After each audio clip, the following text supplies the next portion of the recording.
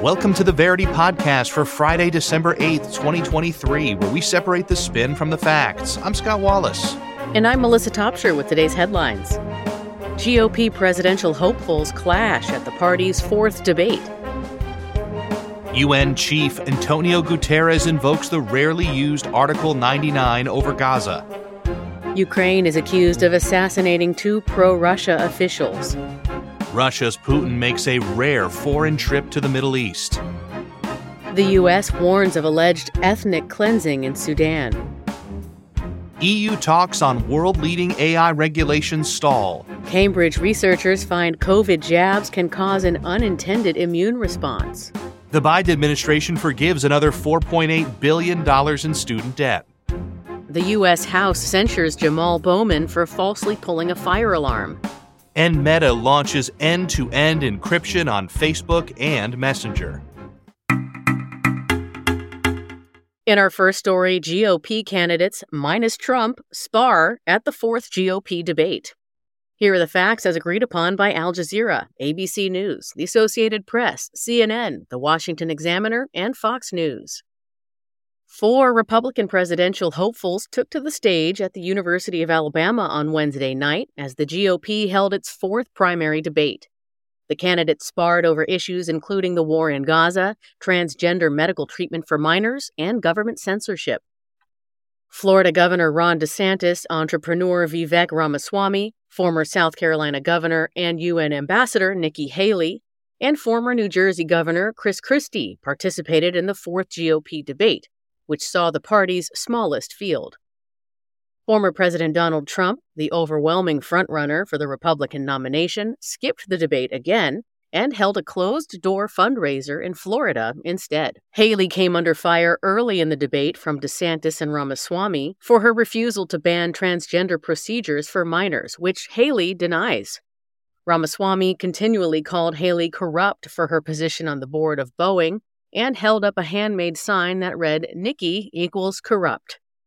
Christie came to Haley's defense and attacked Ramaswamy for his criticism of Haley.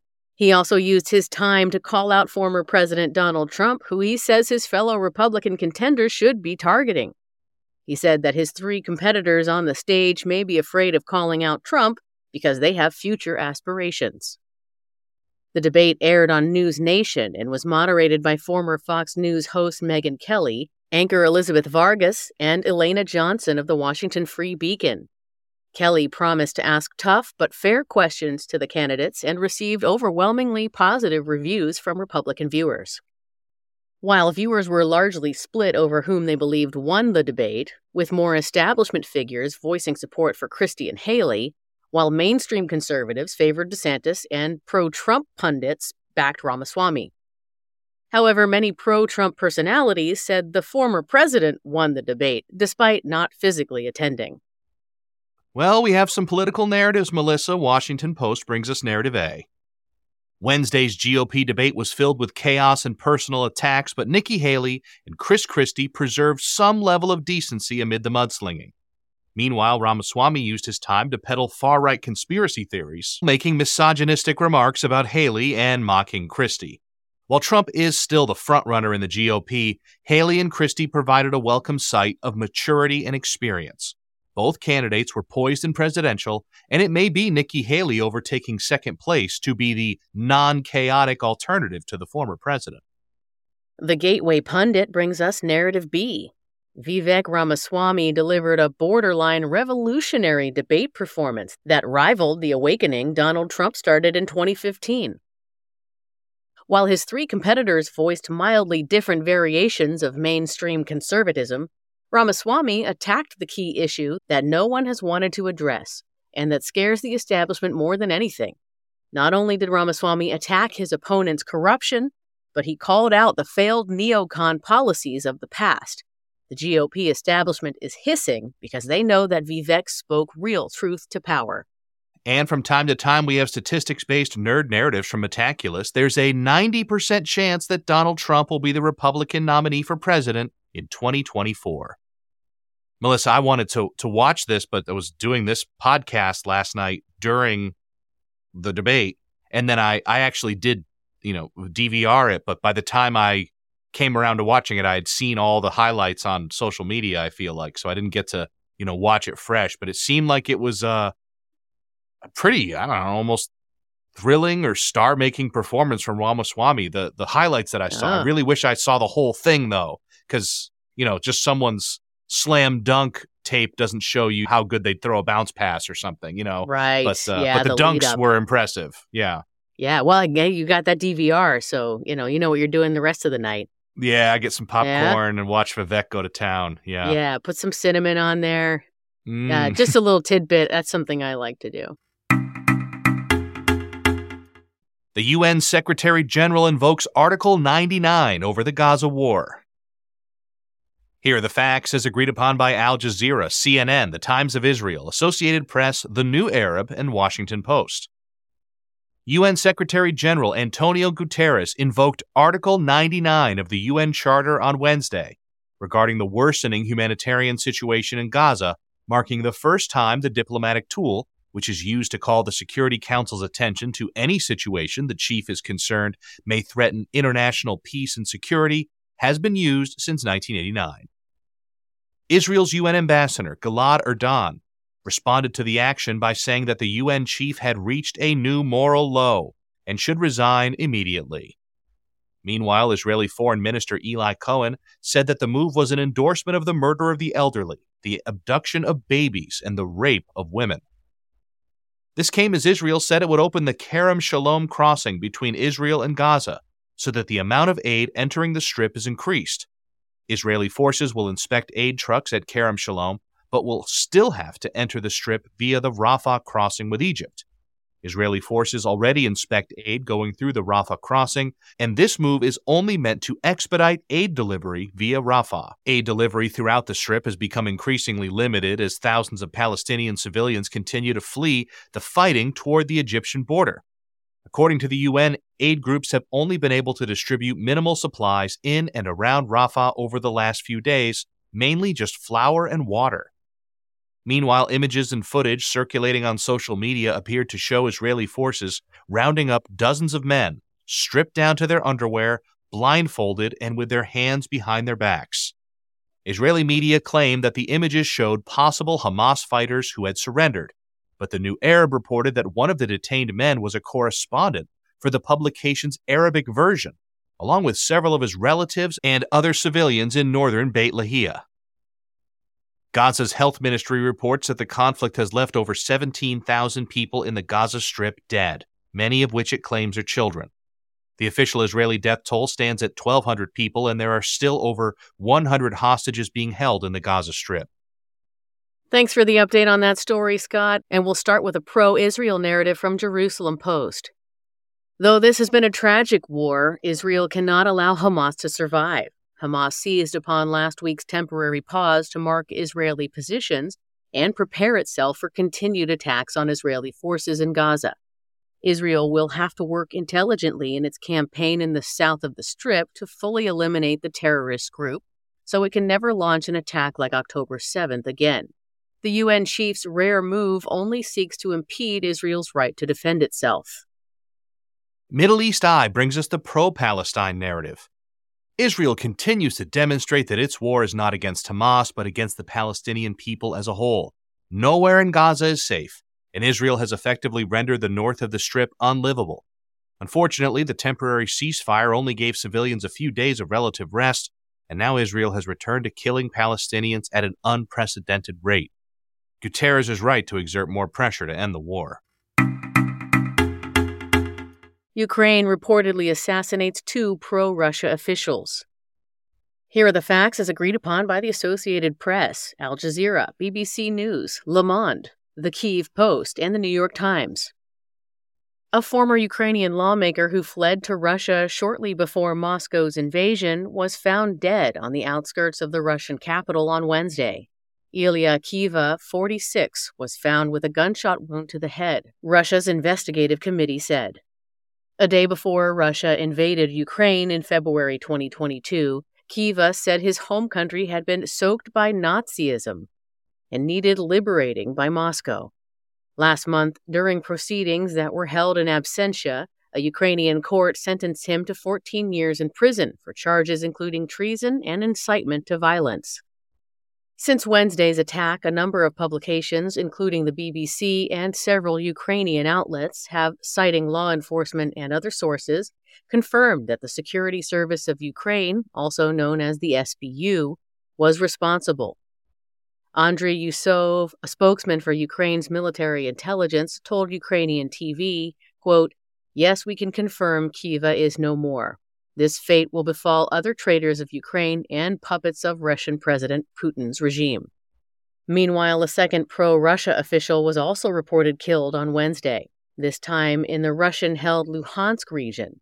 Oleg Popov, a deputy in the region's pro-Russian parliament, died in a car bombing in Luhansk city center. Russia's investigative committee said he was killed after the detonation of an unidentified device in a car. A number of Ukrainian outlets further confirmed that the SBU was also responsible for the second attack. A military source who confirmed the SBU's involvement in the Kyiv Post said the killing was justified because Popov was a quite legitimate target. The source said, before becoming a deputy, he managed many Russian volunteer battalions, led illegal armed formations, and killed Ukrainians.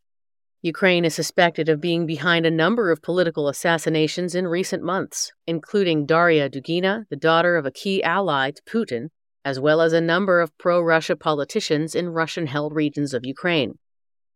However, Ukraine did not publicly claim responsibility for those attacks, leaving culpability somewhat ambiguous. Thanks, Melissa. We have a pro-Ukraine narrative from Kyiv Post. Ilya Kiva was an infamous traitor to Ukraine, not only defecting to Russia, but even calling for the invasion. Such treason cannot be accepted in wartime, and all who collaborate with Russia will meet the same fate.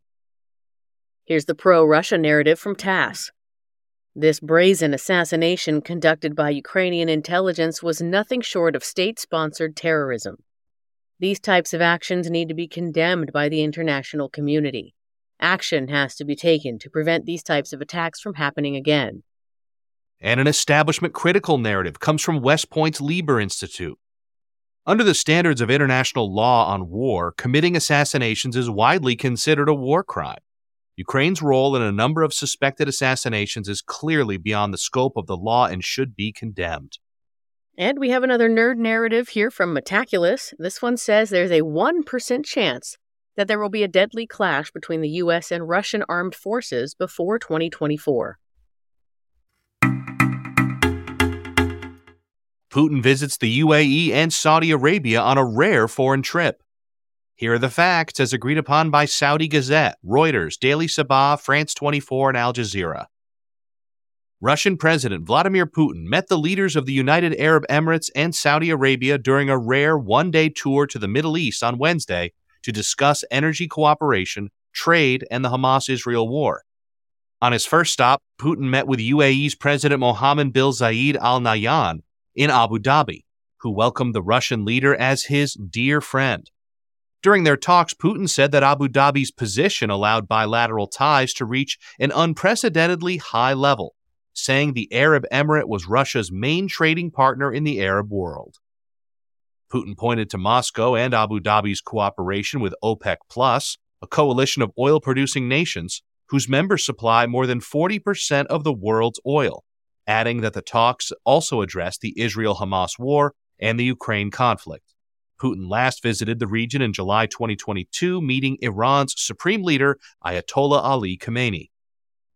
The Russian president then traveled to Saudi Arabia's capital, Riyadh, to meet Saudi Crown Prince and Prime Minister Mohammed bin Salman, who pointed to the successful cooperation in the areas of energy, trade, and investment. Putin remarked that nothing can prevent the development of our friendly relations. During their meeting, the leaders of the world's two largest oil-exporting countries discussed cooperation within the OPEC+ framework to strengthen the stability of global oil markets, according to a joint statement. The conflicts in Gaza, Ukraine, Yemen, Iran's nuclear program, and bolstering bilateral defense ties were also discussed. The two-stop trip was a rare foreign visit by the Russian president, who is wanted for alleged war crimes in Ukraine by the International Criminal Court. As the UAE and Saudi Arabia have not ratified the ICC's Rome Statute, they are not bound to arrest the Russian head of state, who is set to meet Iran's President Ibrahim Raisi in Moscow on Thursday. Thank you, Scott. We'll start the round of spins with a pro-establishment narrative from the New York Times. With his trip, Putin hoped to show that Russia remains a global player, despite the international community's attempts to isolate Moscow over its Ukraine invasion. With regional anti-Americanism at an all-time high in light of the Israel-Hamas war, Putin is stepping up his efforts to bolster Russia's regional clout. Ultimately, however, the war sparked by Hamas reveals that the U.S. remains the region's dominant military and political player, while Russia's actual influence is marginal. Added to this are the recent differences between Moscow and Riyadh over the OPEC+ oil production cuts. Putin's charm offensive is unlikely to yield any significant results. An Indian narrative brings us the establishment critical narrative. Putin's warm and respectful welcome in Saudi Arabia and the UAE highlighted yet again that the region is no longer willing to bow to the West's geopolitical interests and double standards. The fact that both Arab states are also key U.S. partners underlines the growing influence of Moscow in the region, which recently agreed with Saudi Arabia to cut oil production to stabilize the crude market. Also, Russia enjoys regional recognition thanks to its balanced foreign policy stance and could play a mediating role in the Hamas-Ukraine conflict. Putin's goal was to assert himself on the world stage, and his trip proved that he has little to lose and much to gain. And there's another nerd narrative from the Metaculus prediction community. This one says there's a 5% chance that the International Criminal Court will bring charges against Benjamin Netanyahu before 2026. I think there ought to be more charm offensives in general. It'd be nice. Yeah, it would be nice. Yeah, more charm. I think countries' military-industrial complexes are just afraid of rejection. You put yourself out there with a charm offensive and you get rejected. That's hard to take. If you just try to explode someone... Right. Just explode them into a date with you. Right. That's right. That's the plan. The U.S. claims that warring factions in Sudan committed war crimes. Here are the facts as agreed upon by Reuters, the U.S. Department of State, PBS NewsHour, and France 24. Secretary of State Antony Blinken announced on Wednesday that the U.S. has officially concluded that the warring parties in Sudan have committed war crimes, as he urged the Sudanese Armed Forces, SAF, and Paramilitary Rapid Support Forces, RSF, to stop the violence that erupted in April. According to Blinken's statement, the U.S. also found that the RSF and their affiliated militias were responsible for crimes against humanity and the ethnic cleansing of Masalit civilians, a non-Arab group in West Darfur, while it cautioned that the SAF's strikes on RSF-controlled residential areas could be in breach of international law. This follows a State Department investigation that included extensive reports of sexual violence against women and girls in the country at the hands of the RSF. Although the declaration doesn't include penalties on the leaders or members of either side, the U.S. has already imposed numerous sanctions and hasn't ruled out further measures. Tensions between the military under the direction of General Abdel Fattah al-Burhan and the Paramilitary Rapid Support Force under the command of Mohammed Hamdan Dagalo turned into open combat in April over a failed plan to merge forces and transition from military rule to civilian democracy. As of October, Sudan's civil war is estimated by the UN to have killed up to 9,000 people. However, human rights activists and medical associations estimate that the true number of casualties is much higher. Thanks, Melissa, for those disturbing facts. The pro-establishment narrative comes from the Associated Press. There has to be an end to the civil conflict in Sudan. Secretary Blinken is right about that. The crimes committed against the civilian population have gone unchecked for too long, and there is a great chance that the fighting will expand into nearby nations. Should that occur, it would be a surefire way to unleash a massive human tragedy that would result in a protracted war and a human catastrophe for millions of people. And here's an establishment critical narrative from Amnesty International. While Washington is right to call out the atrocities being committed in Sudan, it has so far failed to acknowledge the Western meddling that undoubtedly played a role in the conflict. Western governments so kindly offering humanitarian aid today and condemning the violence are the same ones who toyed with Sudan for decades, solely to steal its resources and combat China's rise in the region. The EU's talks on the AI Act stall and are set to resume today. Here are the facts as agreed upon by the Washington Post, Tech Monitor, Reuters, Politico, Bloomberg, and Time magazine. The three-way debate between the 27 EU member states, the European Commission, and the EU Parliament on world-leading comprehensive artificial intelligence regulations was paused on Thursday after nearly 24 hours of discussions to try to sign off on a deal to finalize the so-called AI Act. Negotiations will resume on Friday morning as policymakers are attempting to pass the legislation before elections in June. Bloomberg News reported, citing people familiar with the matter, that progress has been made, but it remains unclear whether a draft will be agreed on. Provisional terms on foundation models for regulating generative AI systems such as ChatGPT were reportedly stuck on Thursday, with Reuters suggesting that the European Commission would focus on high-risk models while requiring detailed summaries of the content used to train general-purpose AIs. Yet, according to Politico, talks that started on Wednesday have stalled over differences on what types of AI should be banned under the pioneering rulebook and whether national security should be exempted from its scope. If a final text emerges this week, it's expected to be voted on later this month in the EU Parliament. Though lawmakers had already approved a draft version in June, the legislation wouldn't pass as France, Germany, and Italy opposed its tight regulations on foundation models. While Brussels has adopted a risk-based approach to regulating AI, the U.S. has taken an incentive-based approach to the emerging technology in a bid to retain developers in the country. Those were the facts. Here are the narrative spins with Narrative A from Euronews. The EU has a moral duty to reach an agreement on the AI Act as soon as possible to protect the common good and address the risks inherent to the absurd proposal to refrain from regulating foundation models. Otherwise, one of the biggest scandals in its history will have taken place, as lobbyists would have co-opted institutions to promote non-European interests. Narrative B comes from The Hill. Despite its downsides, self-regulation remains the best policy course to deal with AI, even compared to well-intentioned government regulation. The very complex nature of the controversial technology and its dynamic pace would make it challenging and costly to enforce government-imposed guidelines. Additionally, countries that overregulate may lag behind in the global AI race. And the nerds have another say. This one says there's a 75% chance that the EU AI Act will implement regulations on foundation models. Researchers find that mRNA vaccines can produce unintended immune response. Here are the facts as agreed upon by The Telegraph. Genetic engineering and biotechnology news. And science. Researchers at the University of Cambridge's Medical Research Council Toxicology Unit have discovered that some mRNA jabs for COVID can cause an unintended immune response that leads to the production of useless, unrelated proteins.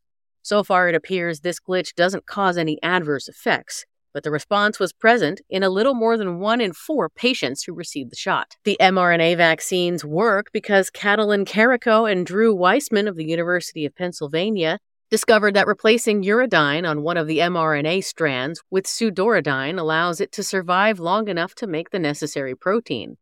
In Cambridge University's research, however, they discovered the form of pseudoridine in mRNA vaccines made by Pfizer and Moderna can lead to an increase in misreadings of mRNA by ribosomes compared to readings of natural mRNAs.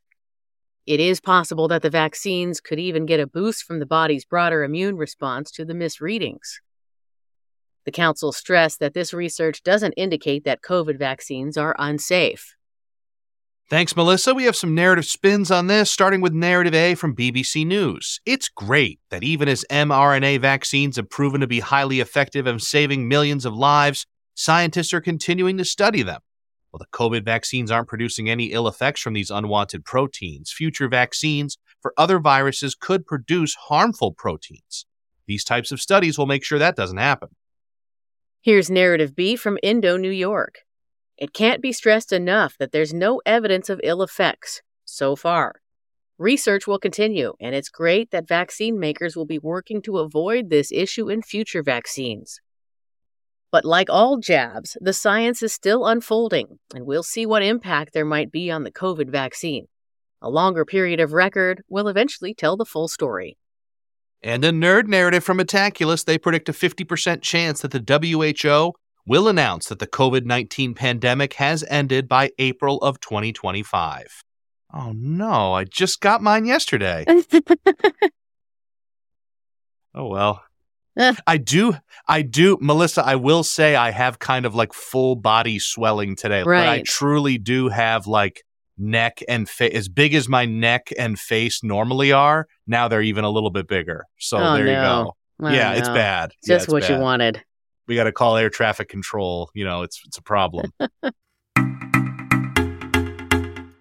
The Biden administration forgives $4.8 billion in student debt for 80,000 borrowers. Here are the facts as agreed upon by Bloomberg, New York Daily News, Fox News, CBS News, CNBC, and the United States Department of Education. On Wednesday, the Biden administration announced another round of student loan forgiveness totaling $4.8 billion for 80,300 borrowers. The announcement brings the total loan forgiveness by the Biden administration to $132 billion for 3.6 million borrowers. The new debt relief will be applied because of amendments made to the income-driven repayment plans and will also forgive a significant amount for borrowers who have signed up for the Public Service Loan Forgiveness Program. In response to the new tranche of relief, President Biden said, "From day one of my administration, I vowed to improve the student loan system so that higher education provides Americans with opportunity and prosperity, not unmanageable burdens of student loan debt." The U.S. Secretary of Education, Miguel Cardona, said, "Before President Biden took office, it was virtually impossible for eligible borrowers to access the student debt relief they rightfully earned. The data released today once again makes clear that the Biden-Harris administration's relentless efforts to fix the broken student loan system are paying off in a big way." The latest announcement comes 5 months after the Biden administration's plan for wide-sweeping debt relief was derailed by the U.S. Supreme Court. Since that time, the administration has announced multiple rounds of relief. While the initial effort was shot down by the Supreme Court, the administration has vowed to continue to explore routes to broad student loan debt forgiveness for Americans. Thanks for those facts, and here's the Democratic narrative from NBC. While it is unfortunate that the Supreme Court has decided to stand in the way of much-needed debt relief for Americans, the Biden administration has many more tools in the box to help borrowers. Democrats have banded together to implore the president to use his executive authority to reduce the outstanding debt and reduce the cost of higher education so that future generations of students are not crippled with this undue and unjust burden. And the Republican narrative comes from the Hill. The Supreme Court was clear in the authorities provided to the president when it comes to student loan debt relief. These announcements of new debt relief rollouts are shameful and an intentional plan by the administration to circumvent the decision of the High Court. While trying to appease his far-left followers, the president has alienated and disenfranchised the Americans who took responsibility and paid off their debts with no help from a socialist government, a move that will surely be reflected in the polls. And here's the nerd narrative from Metaculus saying there's a 50% chance the U.S. student loan bubble will pop by January 2037. I'll tell you what, I worked at a college for a while, and the college was lending out as much aid as possible to every kid, as much as they could. Not just for their like tuition and stuff, but it was like is giving them as much money as they could to like live and do whatever on. And I'm telling you, the day those checks came in, it was party time. Party time. Like, a lot of this debt is not just books and tuition, let me tell you, and dorm stuff. I'm telling you, I mean, I had a staff of students and they would talk about, like, I went to the financial aid office to fill out my forms. They're like, "Hey, do you need more money?" And they're like, "Well, sure." You know, like, you offer an 18-year-old more money and you can just go to a bar. Like, sure, they're going to take the money and deal with it later. It's crazy. I'm telling you, they were pushing on the kids to get as much money as they could. Huh. Yeah, that's probably why we are where we are. that kind of thing. I can tell you, it was crazy. Everyone just went crazy with this money they have, and why shouldn't they? Yeah, lottery. In our next story, the U.S. House censures Representative Jamal Bowman for a false fire alarm. Here are the facts as agreed upon by ABC News, NBC, BBC, CNN, and the Wall Street Journal. On Thursday, the U.S. House of Representatives voted to censure Representative Jamal Bowman, Democrat of New York, for activating the fire alarm at the Cannon House office building during a chamber vote to fund the government in September. 3 Democrats, Representatives Chris Pappas of New Hampshire, Jahana Hayes of Connecticut, and Marie Gluesenkamp Perez of Washington, voted with the Republicans to provide a final tally of 214 to 191, with 4 Democrats and 1 Republican voting present. In October, Bowman faced charges brought by Washington, D.C. prosecutors in which he pleaded guilty to the misdemeanor and was levied a $1,000 fine. While he was seen on camera pulling the fire alarm, he argued that it was by accident when trying to exit a door that was locked but is usually open during votes. Representative Lisa McClain, Republican of Michigan, who brought the motion to censure to the House floor, stated that nobody is above the law, congressmen included. The vote to censure Representative Bowman is just one of many recent votes to censure, impeach, or expel members of the U.S. government. The House recently voted to expel former Representative George Santos of New York and censure Representative Rashida Tlaib for alleged anti-Semitic comments. Thanks, Melissa. The Guardian brings us the Democratic narrative. The extreme right MAGA wing of the Republican Party has been wheeling and dealing censures as though they were a weapon. If only they were willing to work this hard to meet the economic, healthcare, and safety needs of the American people. Everyone is at risk of a House Republican censure, which just renders the measure useless. Now that this charade is over, Bowman and his party can get back to work and focus on what really matters. The Republican narrative comes from The Federalist. Not only did Jamal Bowman commit a crime by pulling the fire alarm, but he did so to help his party delay a House vote. The man who called January 6 demonstrators terrorists and white supremacists single-handedly forced an entire legislative building to evacuate. So while his political opponents rot in prison, Representative Bowman gets treated with kid gloves after endangering the same hallowed halls he claims to protect. And Metaculus brings us another nerd narrative predicting a 25% chance that Joe Biden will be impeached by the House of Representatives. I don't know if I'm not rendering any judgment on this fire alarm pulling, but I can tell you, and this probably says more about what's wrong with me, whenever I'm like walking down a hallway and there's a fire alarm, I'm like, I'm going to steer clear of that thing. I don't want to trip and my hand will fall on it. And then it's a whole thing, I really do have like a visceral reaction. Very minor. I'm not trying to overstate this, but it's always like, I'm aware of that fire alarm, steer clear of it. Looks something weird. I'm just going to trip and fall into it. It's going to go off. I mean, I think that says you were probably a very good elementary school student who, like, when the fire team came in and gave you lessons about safety, they were like, you would never, some big strong dude was like, don't ever pull this unless it's a real emergency. So they kind of scared the life into you. I'm going to tell you one of the great thrills of my life at East Main Street School. The firemen were giving some kind of presentation in the auditorium. And I remember I was looking around and there was firemen lined up down the side of the auditorium, which in our school was just the gym, which was just a room. It wasn't even a real gym. It wasn't even a real gym that was our fake auditorium. It was just a room that was our fake gym. That was our fake auditorium. So it was really nice. The multi-purpose room. Not exactly Beverly Hills 90210. But I remember I locked, this is 100% true. I don't think I've ever told anyone this. Like, I remember I was scanning the room and I happened to like meet eyes with one of the firemen. And then I was like, all right, that's cool. And then later, they had to call someone up to get dressed up in the fire suit. And that guy called me and I got to go up in the front and got dressed up in all the real firemen's clothes. Yes. Yeah, it was awesome. Was that like the best day of a young man's life? Kind of. I believe I was in, it was either 3rd, 4th, or 5th grade because that was the only, this, as I've described, the school wasn't exactly glamorous or large. But it was one of those grades. I don't remember which one, but I remember like it was me looking around.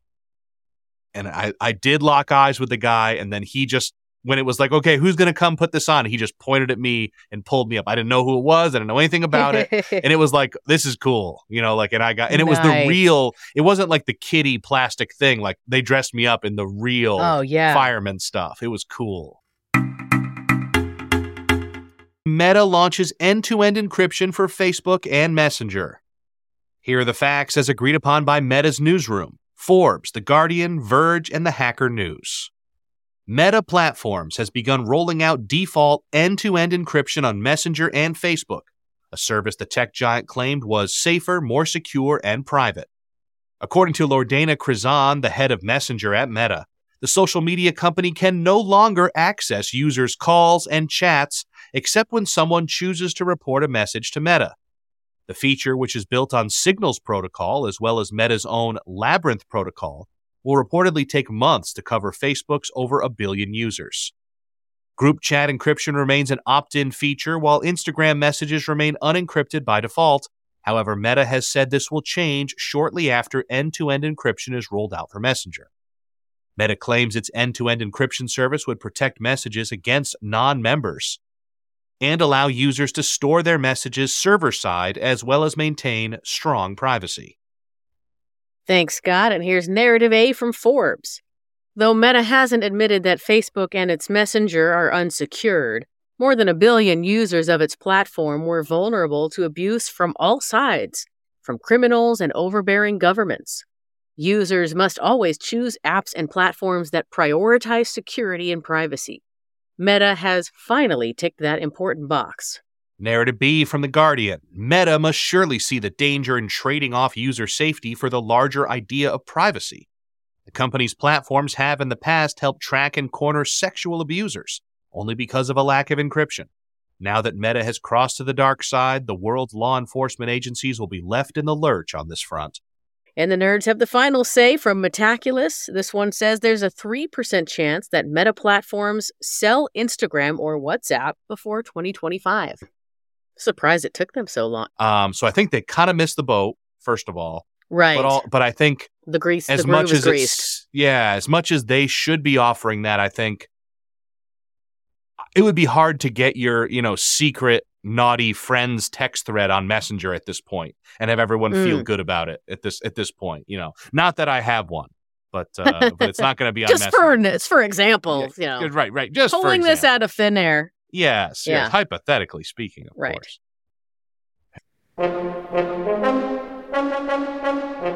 Thank you for listening to the Verity podcast for Friday, December 8th, 2023. Each day, we use machine learning to read about 5,000 articles from about 100 newspapers and figure out which ones are about the same stories. For each major story, our editorial team then extracts both the key facts that all articles agree on and the key narratives where the articles differ. To find out more about Verity, visit our website, verity.news, or download our app on the Apple App Store or Google Play. For Scott Wallace, I'm Melissa Topshire, inviting you to join us next time on Verity.